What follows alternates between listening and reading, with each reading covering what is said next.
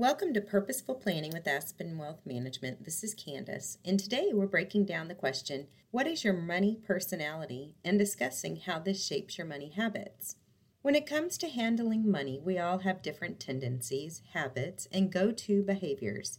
Olivia Mellon, psychotherapist, money coach, and groundbreaker in the field of money psychology, calls the way we tend to approach money our money personality.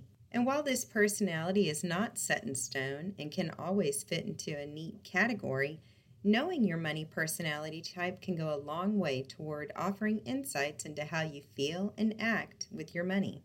It may seem odd to think you have a personality specific to money, but you do.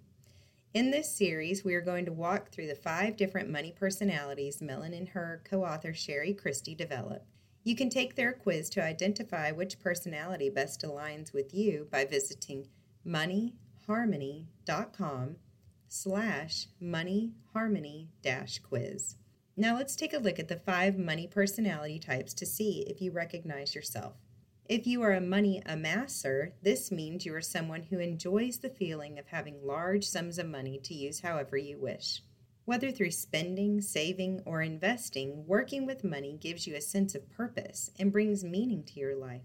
Not having money at your disposal brings a sense of emptiness, while having money to handle injects a feeling of power and self-worth.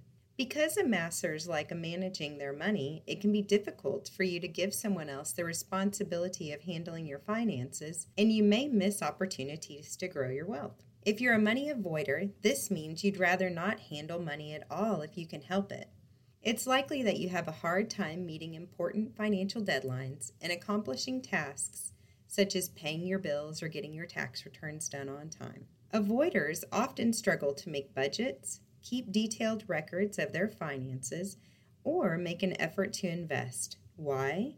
Because when you're an avoider, you feel overwhelmed by money, which leads to feelings of incompetency when it comes to handling money on your own. In part 2 of our series, we'll discuss 3 more money personality types and why knowing your money personality is helpful. Everyone's situation is different, and you deserve a unique financial solution. Subscribe through Alexa or in your favorite podcast app to get the latest. Visit aspenwealthmgmt.com/Alexa to learn how.